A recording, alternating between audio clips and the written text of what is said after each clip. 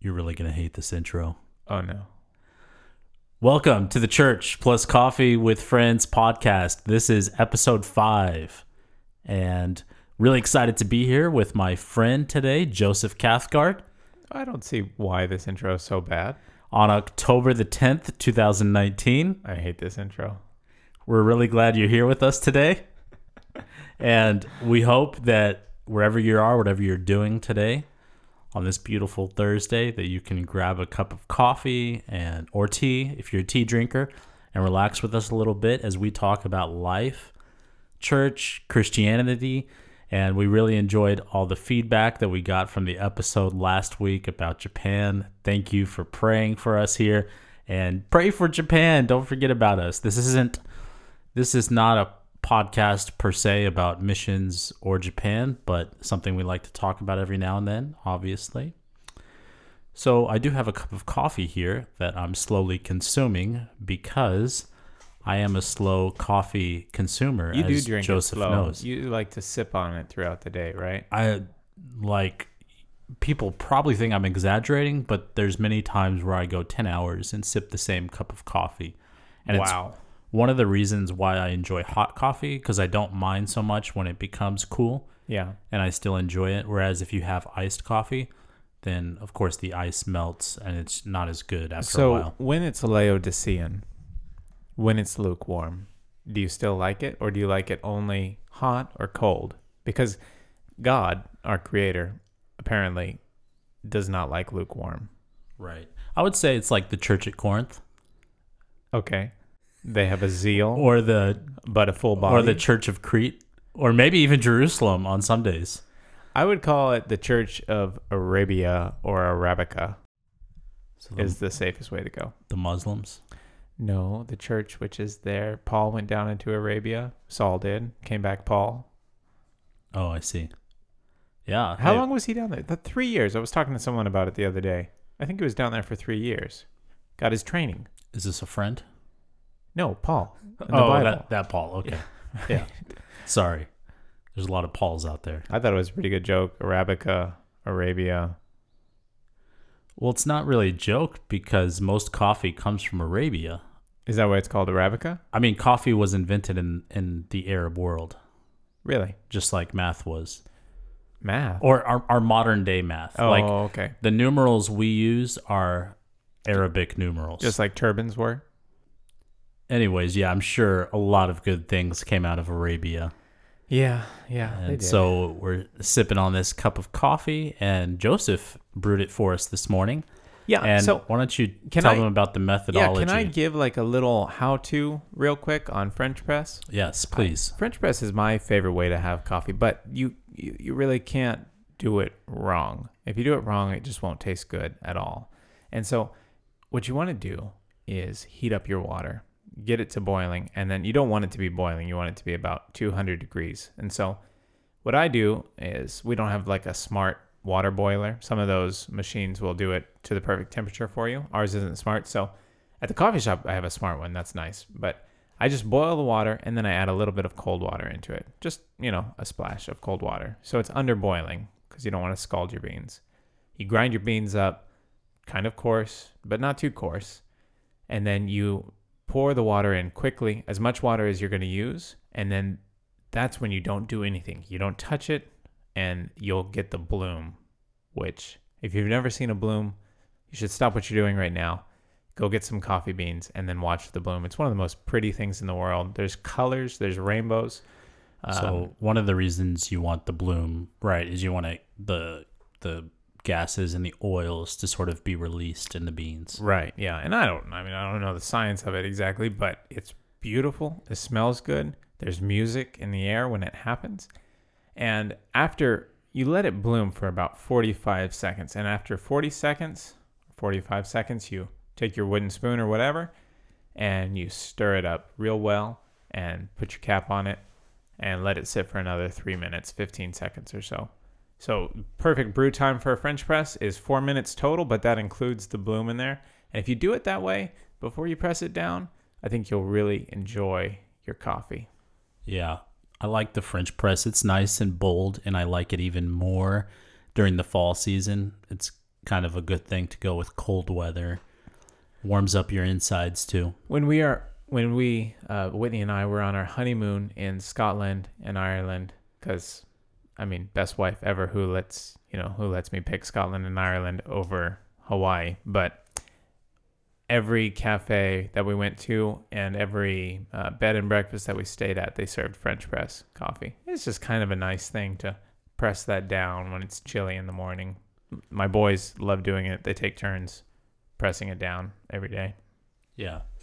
It's definitely the best part about doing the French press. So, like one of those nerdy homeschooler family traditions, like, hey, can I press it down today? It's kind of like, I was at my friend's house one time when I was a little kid, and his mom got off the phone and said, Dad's bringing a surprise home tonight. And he's like, Chicago-style pizza, all right. Sorry. I don't even know what we're talking about here. Can we go back? Anyway, I'm sorry. I was kind of making full of, now I really want to go back. Can we go back? We can't go back. We have to go back, Kate. You're mean. We have to go back. You're mean to me. From Lost. Just trying to make light of, homemade pizza, that kind of thing. Homemade pizza is a good thing. It's just when someone takes it too seriously and all the kids in the family get super excited about it, and then you're a guest at that family's house when everyone else is really excited about homemade pizza and you're not exactly that excited about it because it's not your homemade pizza, and homemade pizza itself is something that you don't really want to talk about much because pizza should be done out, not homemade as much. Right.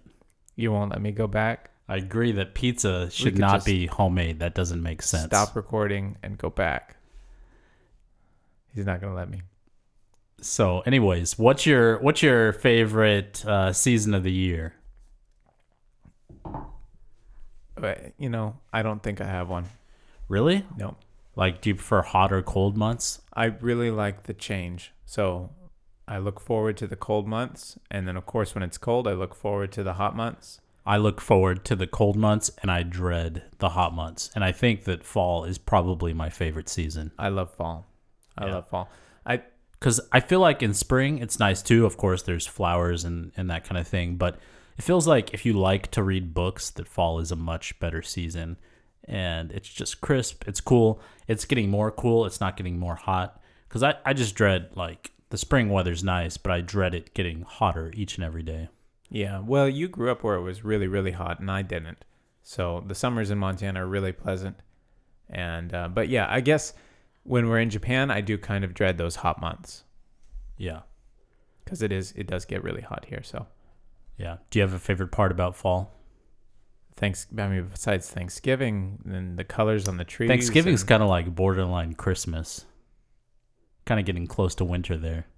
Oh, man. Yeah, if you're on the same time clock as all the grocery stores. What I love about fall is just going outside and walking around in the nice, cool air and seeing the kids love to play in the leaves. The crunch on the leaves. The crunch. Freshly sharpened pencils of the new school year. New books and the smell of all that paper and glue. I love that. Yeah, it's starting the school year too. Yeah, that's a good one because it's just fun to get back into the swing of things and getting back on a normal schedule. I like eating candy corn in the fall. I know you're a big candy corn fan, right? I do enjoy the taste of it. So we've got a nice. Let's do a candy corn review. Well, so this one doesn't have any white on the tip, and the white is actually my favorite part. Where'd you get this? Target in America a couple months ago. We brought it over with us, anticipating the fall season. So this one is orange and black, which is kind of nice because it feels like it has less food coloring in it, even though it probably doesn't. Tastes like candy corn, right? That's exactly what it tastes like. Corn syrup and sugar. I mean, it is good. It's the taste of fall. Right. So, do you look forward to Halloween? No, I don't. You dressed up as Harry Potter last year. No, so. I did not. But one time, we had a harvest party at a church. I don't even know what I think about harvest parties now. I kind of think they're dumb, but I guess I can be cynical. Sorry for being cynical. But one time I dressed up as the man in the yellow hat, and Augustus was about 6 months old, and put him in a little monkey suit. This was Curious George and the Man in the Yellow Hat. It was good. That's cool. Good pair costume. Do you have some good pictures of that? Yeah, I think so. Yeah, I do. That sounds like fun. Was that kind of embarrassing? No, I liked it. Why would it be embarrassing? You kind of embrace role playing, right? It's like acting is fun. Part-time actor. Yeah. We were watching our boys this morning, and it seems like they've got acting in their future because they just love to do different sounds and they make up words and they're always acting when they're playing, and they love that kind of thing. So you're going to encourage them in that pursuit. So watch out, man. They're going to take it over by storm if I don't get there first. They're going to be like the new Kendrick brothers? No. Is that their name? I have a friend who grew up with them. Wow. Mm-hmm. And they used to make videos together when they were kids. Christine Lancet. She grew up with them. Close friends. Yeah. Mm-hmm. I guess now's a good time to say I don't really like their movies. Well, I think their movies get better and better every time, don't you?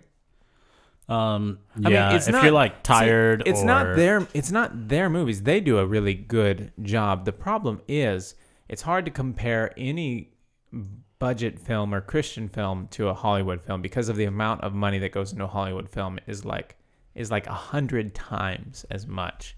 Even if a Christian film has like a $4 million budget, that's a lot of money to us, but to a Hollywood film, that's like nothing. And there is so much that goes into a blockbuster type film. There's a quote that says, "We don't need more Christian movies. We need more Christians making great movies." And to me, there's good Christian movies out there. I like Fireproof. That's probably my favorite one of the bunch that they've done. Mm-hmm. But it just feels like they're preaching to you. And there are some low budget Hollywood movies that are done really well. And I think what you have to focus on first is the artistry. And then if you have a message to fit into that, then you could do that. But sometimes the focus is on the message and not the artistry. A great example of that is the Chronicles of Narnia and that whole series. And yeah, there's been some movies from that, but just the story in general, it's a story that's just great on its own. And if you're looking for a message or you want to have a message given to you, there's a message to be gleaned from that. But it's not just about the message, it's about the story. And there's a lot of Christians there's a lot of non-Christians who read those books, watch those movies, and they never saw those messages in there. Anyways, food for thought. You get what you want. Right. And speaking of movies, we always like to give maybe a few movie recommendations if possible. And Joseph, did you have any movie recommendations this week? Fall usually gets us in the mood for watching a movie again. And so we watched an old favorite, Little Dorrit. Have you ever seen that yet? Have you ever watched the whole thing? You've told us about it for 2 years. You have got to watch it. If not longer. We started watching it, and within 10 minutes of the first episode, couldn't remember anything that happened in the whole movie and just watched the whole thing again, even though we've seen it probably 5 times. We watched the first 2 episodes last night for the first time. Oh, you did? Yeah. Okay, great. Yeah. Great. It was interesting. Do you like it? I know some of the angles are kind of weird. Like it was at this time when BBC was like experimenting with some new camera angles and the stuff. show's not that old, but because of the camera work in it, it's really dated. It's like 15 years old. It's like 2009. Is it that new? I think it's 2009. Okay. So it's 10 years old. Okay. I mean, it's not that. What I'm saying is, it's not that old, but the camera angles in it were kind of strange. I know they're a little weird, and there are a couple things like that. But overall, the acting in the movie is really good. Of course, the story's great because it's Charles Dickens, and it's a redemptive, good story. Well, I don't know. And our boys have been watching it with us and loving it. I don't know anything about the story because I haven't seen the whole thing. You've got to watch. I've just the seen the first parts, but I fell asleep. Whitney finished watching it last night. But I'm not really a fan of any of Charles Dickens stuff. What? Because It's all of it has this grimy, dark feeling to it. That's because he's writing true to the era of the time that he was writing in. And then he makes up all these names that are not really realistic names, and so they're kind of hard for me to relate to. Yeah, but it's so great because the names always describe the people, like Mr. Meagles or Mr. Panks or what's Snigglewitch? No, what's his name? Snivel. Picklewitch. Right. So it makes me feel like I'm just watching this like cartoon version of reality because to me it's hard to relate to because it's dark, it's grimy. But it's like a satire on real life and what life was like back then. I mean, it's Dickens. I guess you have to look at it as a satire. Maybe that's the best way to look at it. Satire is probably not the best word for it. I just remember my mom heard someone who had never read Dickens, and she said, "Oh, I envy you because you have so much to look forward to." Like my mom's favorite books are Dickens. He's just a brilliant writer. And to be able to invent that many characters is fascinating. I mean, every author creates characters. But so my favorite story is probably A Christmas Carol, but the only reason I watch it is because it's a good Christmas movie, so it's fun to watch. Yeah. But that movie, the part I don't like about that movie is how dark it is. Yeah. Yeah, all of his stuff is dark. You're right. So did he have like an emo side to him? Well, no, he's just writing true to the era. Did he grow up like kind of poor and like have a weird background or something? Yeah, I think so. I think he drew off of that kind of things. Those kind of things. Like the other show that you've recommended to us by Charles Dickens is Bleak House. Yeah. And that one is very similar to Little Dorrit. But I thought that Little Dorrit might be a little bit different because you were saying that it's really like cheerful and bright. Yeah. But I was kind of surprised at how similar it is to Bleak House. Yeah, it is. And similar to Our Mutual Friend as well, which is also by him. And the BBC did all of those miniseries. So Little Dorrit is probably 8 episodes long, so it's about 6 hours, I think. But oh man, I just love it. The story, and the mystery and the depth and the characters and the feeling. Have you seen the part yet where John Chivalry expresses his love to Little Dorrit? Spoiler alert. Oh man. Now I don't need to watch it. I'd jump off that there bridge if it gave you a moment's joy. Oh man. One time. I know I'm just being very negative about this. Yeah, you are. For me, I have to be honest that I don't like those I don't like East End London accents. It just turns me off. So if you're listening from the East End of London and Rochester, no, see that voice is great. That voice is great. But I don't like the dirty, grimy, like My Fair Lady, Audrey Hepburn before she gets refined. Yeah, but there's a whole, there's just a whole people group out there. Hey, that's great. I just you're not my favorite. I would not have wanted to live in that time era in the city. Would be a terrible place. That's why I find it hard to like sit there with a cup of tea and enjoy it like you can Pride and Prejudice, where you could be like, okay, I can kind of imagine how I might want to live in this world. Right, yeah.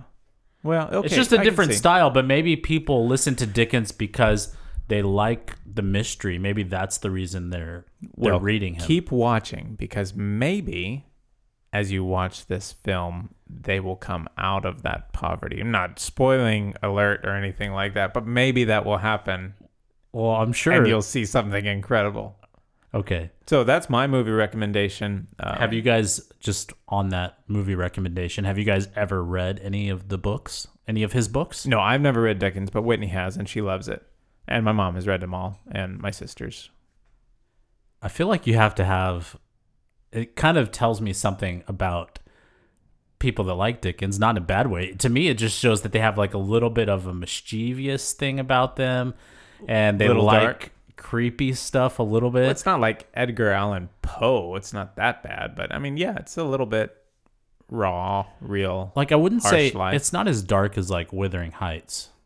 Yeah, it's not that dark, but it just has this like griminess to it that is kind of strange. But you like Wuthering Heights, right? Yeah, I love that movie. Okay, but I then feel you'll love Dickens, and I've never read Dickens, so I can't just say like I don't like it. Yeah. But I just.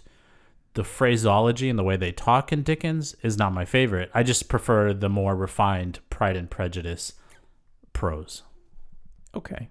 But I'm not saying He likes it clean cut. I like it clean. I don't like the dirty, grimy London. That doesn't intrigue me. But what if you would have been born into the poverty of the dirty, grimy London? But I wasn't.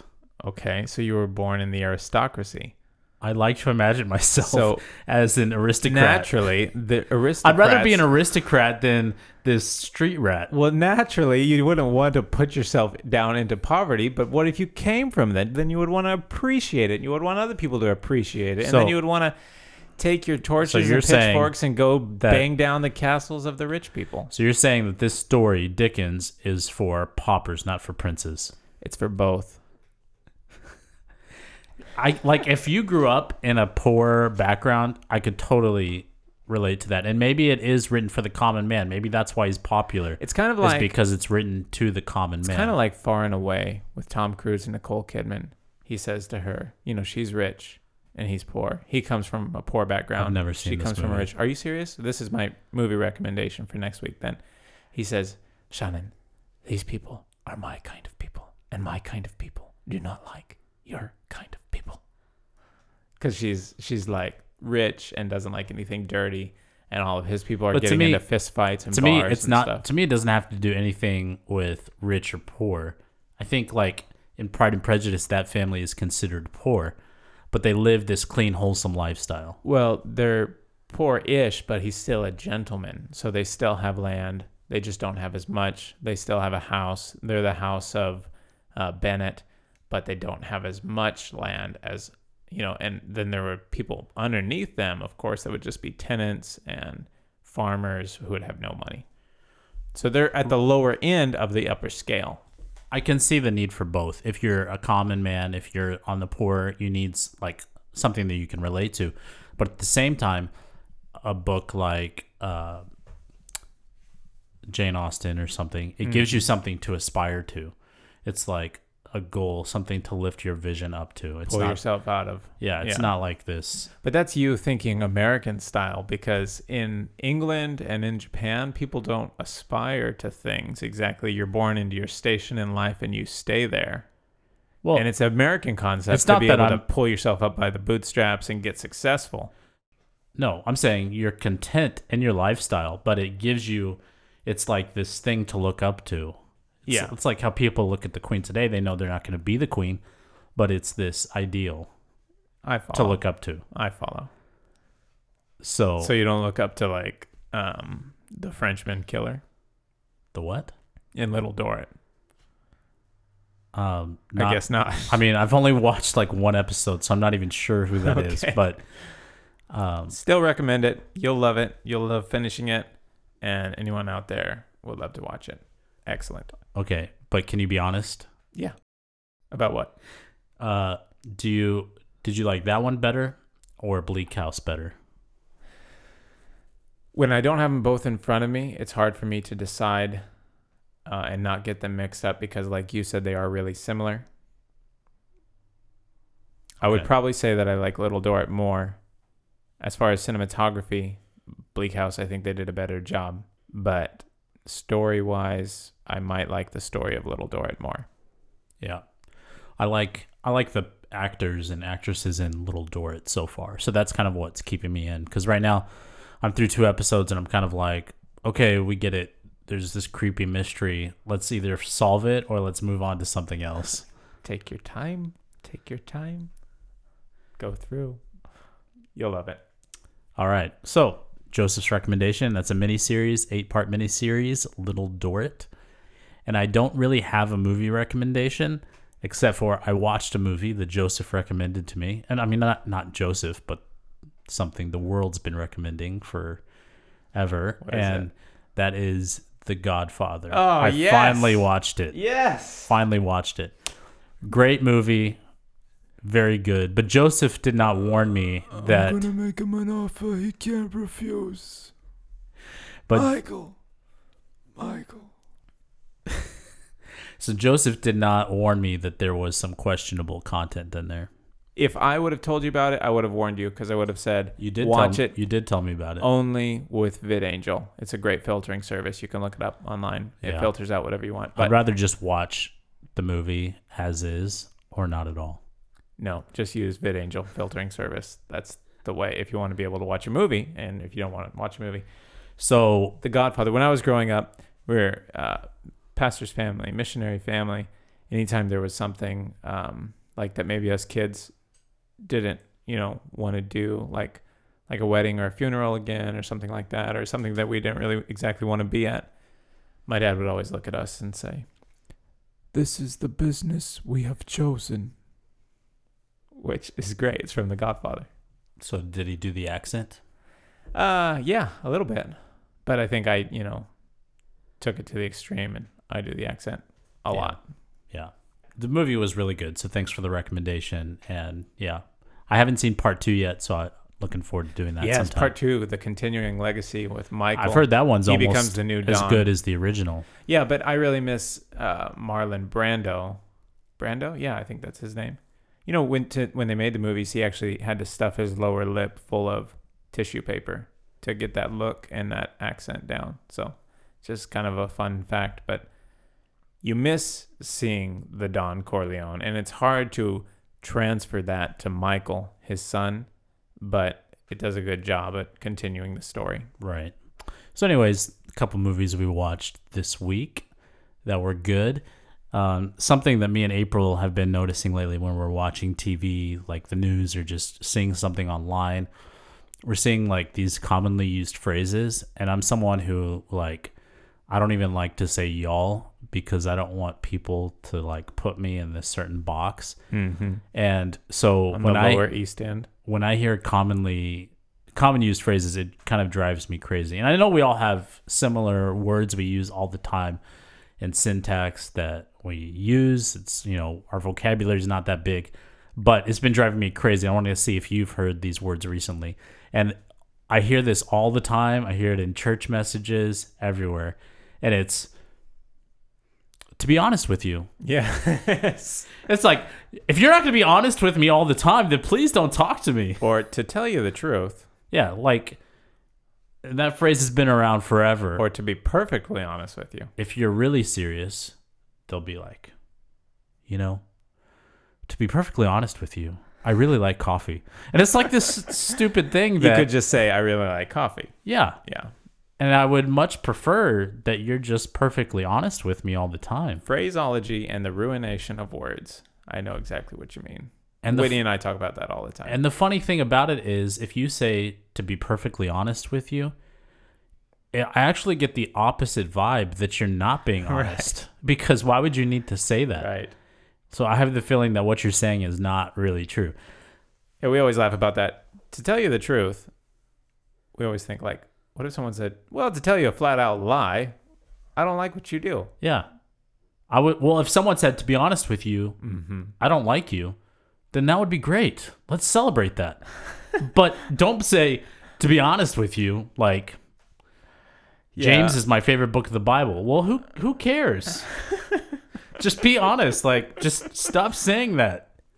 Yeah, I know what you mean. And I know all of us out there have said it. And if you're habit. listening, you've probably said it too. But make sure you use We should probably start a club. your for words with purpose and people who not have just come out of say what you think is cool. We could get matching T-shirts or something that we've come out of that bad phraseology segment of life.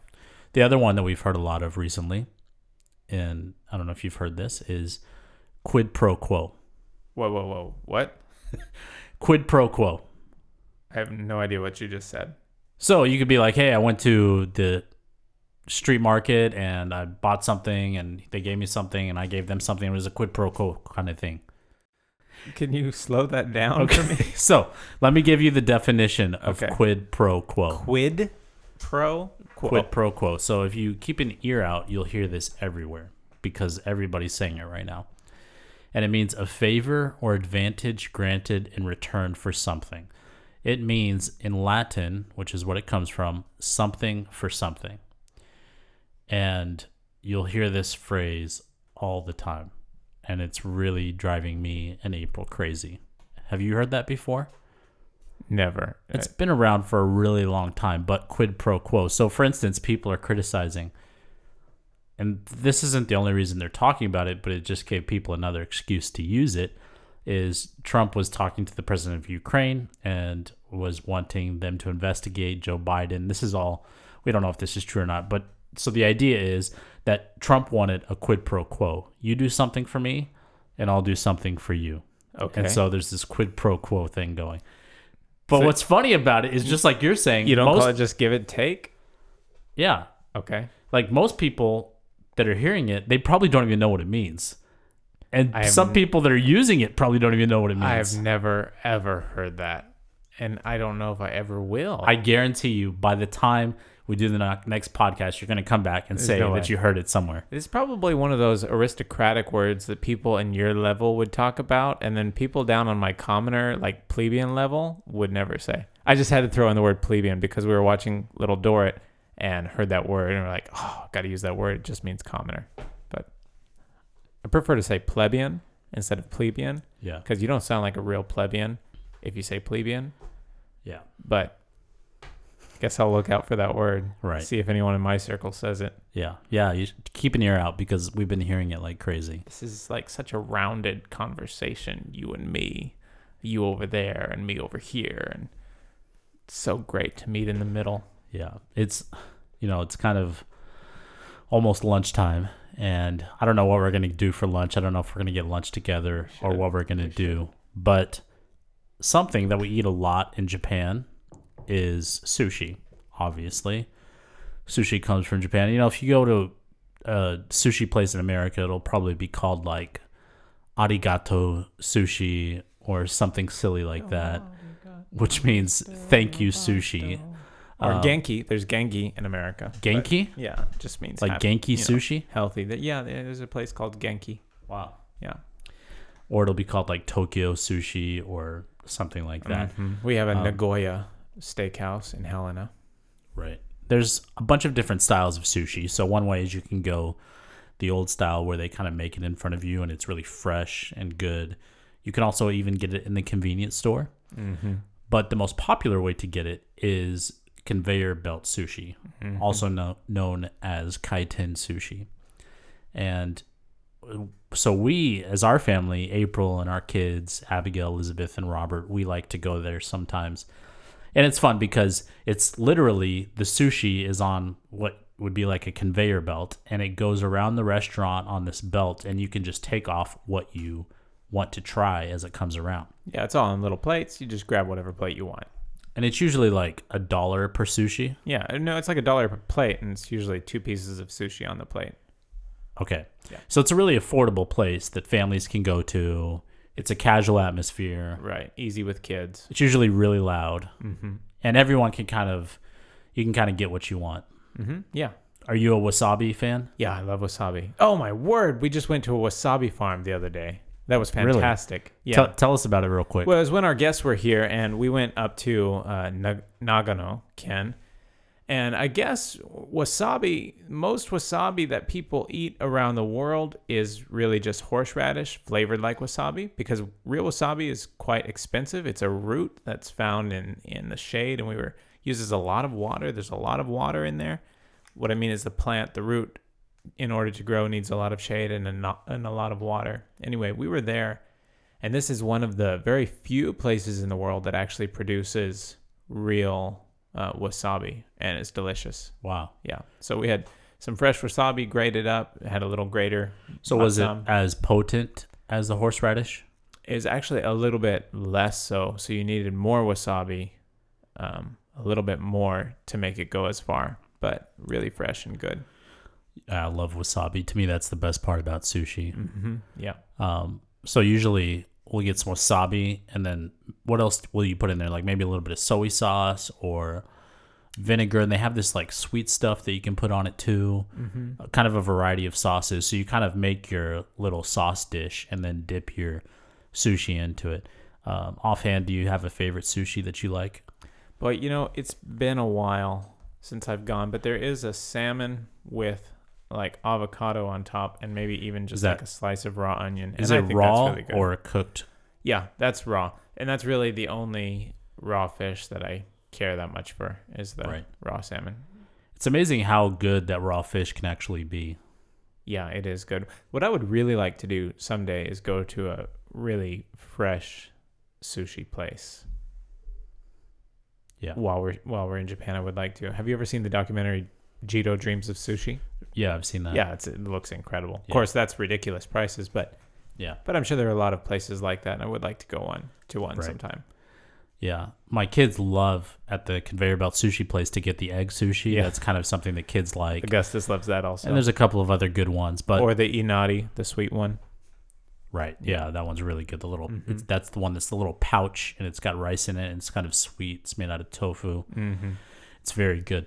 But, thinking about sushi and going to get sushi and you kind of choose what you want, you leave what you don't like. And I thought that was kind of an interesting illustration for Christianity. And that some people, I don't know how you feel, they come to God and they want the good things from God, but there's some things or responsibilities that they don't want from God. And so people, they kind of go to God and they say, okay, well, I can take what I want and I can leave what I don't like. I think They don't want to be challenged, basically. the mic has just dropped. You could have just dropped the mic on that. The end. Yeah, because of the analogy. You Right. like brought everyone in with the sushi thing, and then it's like, but you, not them listening, but someone may do that with Christianity, and then you could just drop the mic. Yes, mic drop. Yeah. But so many Christians, they just want to be comfortable. They don't want to do anything that really stretches their faith or makes them Okay, do so just anything. like picking and choosing what's going by, Right. leaving the fish eggs because those look unappetizing, and waiting till the sweet they thing look comes by. Gooey and weird. Good. They're probably great. They're Okay. kind of things that we should try. So how would someone do that in Christianity then? So, well, let me ask you, like, Okay. what are some things that God says that we don't like to do? Does anything come to mind? yeah, love our neighbor. Love our or neighbor is have a good one. Bowels of mercies or Well, kindnesses. everyone would say, I love my neighbor. Yeah, maybe. Yeah, I see. Okay. But, okay. but the Bible says to... Okay, church teaching is a big one. Forbearing with one another. We don't forbear with one another very much because we don't like to. We prefer to split up a church over it. Right. We prefer ourselves and our way. We don't want to be patient with other people. Right. We're happy when God blesses us, but when God tells us to consider our neighbor, to consider someone in church, that's a little bit more difficult for us to do. And I think some of us as Christians, without even realizing it, we totally leave that on the plate and we don't think it's something that's required of us at all. Right. Or giving to people, giving to the poor, Right. caring for other people in the church. Or what is it when he says when someone is suffering, then you consider yourself as like suffering with them? Right. Consider it like it's happening to you. Yeah. Okay. So I think there's... by and large, we don't want to do that. I think there's one... there's many things that we know are good as Christians and we know that maybe we should do them, but we don't like to do it. We just like to receive from God. We don't like to do something that's required of us. We like to make him our savior, someone who saves us, but not someone who's our Lord, who's over our life, directing us, commanding us, telling us what to do. Because when you think of the word Lord, that is almost like a general. You're subservient to that. He has the authority to tell you to do something, whether you like it or not. And sometimes we don't always think of God in that way. But I think that one big thing that Christians in general have a really hard time with, and they don't want to do this, and they just want something good from God, is they don't want to go into all the world and preach the gospel. And that could be in their home, in their neighborhood, in their town that they're from, or that could be around the world. And it's a huge responsibility that God has given to the people in the church. And even as Christians, sometimes we're hesitant to do that, or we think, well, I don't have to do that. The pastor can do that, or someone else can do that. But why do I have to get uncomfortable? Right. Yeah. I think mostly there's a fear with people to, of course, you don't want to go out as much, but then there's also a fear to preach the gospel because you don't know what people are going to think about you. You don't want to be rejected. And which to me is why you see Paul and other New Testament authors, when they're making a prayer request, they're saying, pray that we would have boldness to preach the gospel. Right. And so, yeah, I can see what you're saying with don't want to do that. Kind of leave that on the conveyor belt, let it go by. I mean, it's really uncomfortable to get that gross, nasty looking sushi, but sometimes you just gotta go for it. And that's what God's telling us to do. Like, you don't be afraid to do what God's telling you to do. So God does not operate a conveyor belt sushi restaurant. He operates a multi-course meal that we get to partake in. Is that what you're saying? Right. Like, he's serving us with the options. We don't get to pick and choose Right. what we want. So, for instance, an example of people sort of picking and choosing what they like, which is fine for some circumstances as Americans. We like to have choice. We like to have options. But, a lot of times on Pinterest or Facebook, you'll see like these verses that people share. And they always share like the really fluffy verses, like Proverbs 3:5, which says, "Trust in the Lord with all your heart and lean not on your own understanding." No, I don't think I've ever heard that one before. And so it's a great verse that people like to think about in their devotional time and get all cozy with Jesus and get that warm feeling inside. Yeah. But then Paul says in 2 Timothy chapter 2, verse 3, he says to join me in suffering. Like, we don't see people sharing that on Facebook very much. Yeah, that's true. And that's just as important as trust in This is the a good Lord with all reminder your for heart. me to never share a Bible verse on Facebook because someone might bring it up in a podcast and throw me under. No, you're right. We have a tendency to latch on to the things that make us feel good, right, and keep those at the forefront and the center. I think too, though, that you're totally right. We have to focus on the whole Bible, but I also think that the Lord is bringing us through, and He is building up our faith. So I don't think that we're supposed to go out and like look for suffering necessarily. So Paul says, "Join me in my suffering." We're supposed to be faithful with the gospel to preach it, and then God is going to bring things in our life, and He's going to allow things at least in our life that we would consider suffering or trials, but He's using those things to build up our faith. And we're not the ones like trying to muster up and I build think our what faith, you're saying but is He's doing it. We're not trying to build our faith. This is something that I think as Christians, suffering may happen in our life. And it may not always be that God's trying to build your faith. It could just be suffering. Yeah. Like Jesus says in Matthew 24, He says that you as Christians will be hated by everyone. Right. Yeah. And that's one of the promises that we have. It's not, and there could be times where He's using challenges to build us up. There's other times where it might just be because you're a Christian and because there's an antichrist spirit in the world and there are forces that are coming against you. Yeah. And yes, we can trust in the Lord with all of our heart and lean not on our own understanding. That's a great thing to do. And also there could be times where we're going through suffering and we trust in God during that time, but there may be a reason or there may not be. But as Christians, it's not always totally easy to follow Jesus. And we see this in Japan where people are sort of separated from their family in a way because they're not following the religion that their ancestors did. And there's kind of this tearing away and it's kind of awkward and there's kind of a feeling of rejection.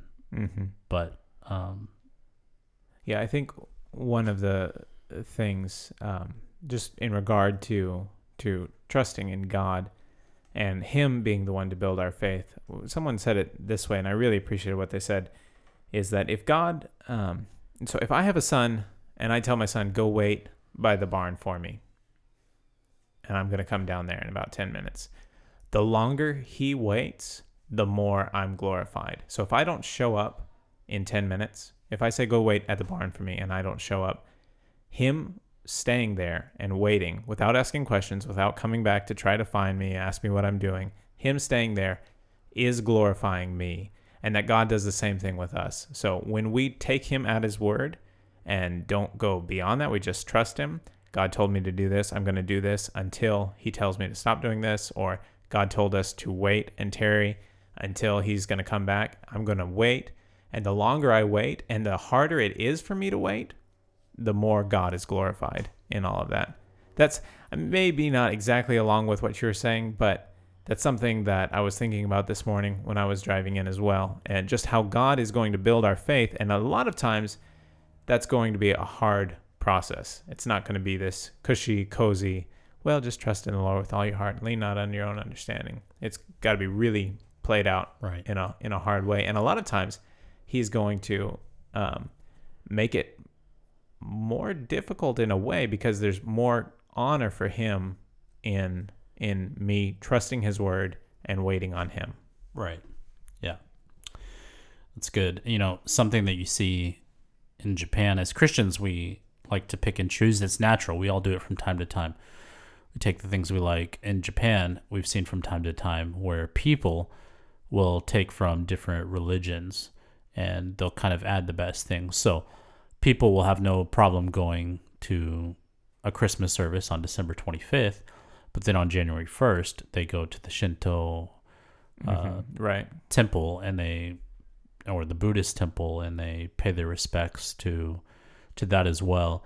And people think that they can just take little pieces here and there, but that's not the way that Christianity works. Right. Yeah. Whitney's family used to say, people always say here's another word cliche that people always say is, it's all good. They always used to just say, like, no, it's not all good. You can't say that it's all good, because it's not all good. There's bad out there. So, Right. Yeah. Yeah. So you can't say it's all good. Right. I think that comes from a misconception of what Jesus is, especially, the God of the Old Testament, people will see as this like fierce, strong God, but people envision Jesus as meek. And if you read the New Testament, that caricature is not true. There's some times where he shows meekness, and there's some times where he shows fierceness and strength, and where he tells the person, go and sin no more, and he flips over tables in the temple. And there's times where Jesus says, I am the way, the truth, and the life. No one can come to God except through me. Very, very, Very direct and clear direct in his statements. And I think some people in this country, and even in America, we like to think, well, Jesus was this great teacher. Like, he just sat on the hill and like gave people food, and he was this great like spiritual figure that someone from any religion could follow. But if you read the words of Jesus, he himself would say that's not true. Right. Yeah. He would say, I'm the only way, I'm the exclusive way to God. Yes, exclusivity is the way. I know that in Japan, people have said, like, there's many ways to the top of Mount Fuji, and it's like the spiritual, yes, we can all get to the top of Mount Fuji, but basically what Jesus said, if you were to apply it in the same culture or context, that he is Mount Fuji. So what's the goal at the end? Heaven? Or is Jesus the goal at the end? So there may be many ways to the top of Mount Fuji, but if Jesus is the Mount Fuji, and that sounds weird as I'm saying it, I'm just saying that he is the goal, and people get to him in different ways, but they have to go through him to get to God. He's the only door. You're right. Very exclusive. And I think there's a beauty in saying that I'm going to take up my cross, I'm going to follow Jesus. And in your life, probably most of it will be good, especially if you come from America. You're going to have an easy life. But getting uncomfortable for Jesus, going to a friend that you're not comfortable talking to, realize that in this life there will be challenges, there will be difficult things to go through. But in the end, we can look to Jesus, and all of his words are important. The whole Bible is important. And if we take it as a whole and don't say, well, the Old Testament, that was for those days. And, well, Paul, he was writing to this church in this situation. Right. But all of God's word is effective and meaningful, and we need it as life-giving words to survive. Right. And he said, marvel not if the world hate you. So it's a good reminder that in this world, most likely, we will not be loved by everyone in the world. There's going to be some pushback. Ooh, I like this music. If you don't like the songs that we choose, Joseph's usually the one who chooses them. And I'm sure you like them all because they're all good. And you can send me hate mail because I love it. If you have any questions for us, feel free to send them on Facebook or email us. And we're really happy that you're here for the podcast, and we'll see you Next week, same time, same place. Have a great week and make some French press coffee. All right, and get some sushi if you can.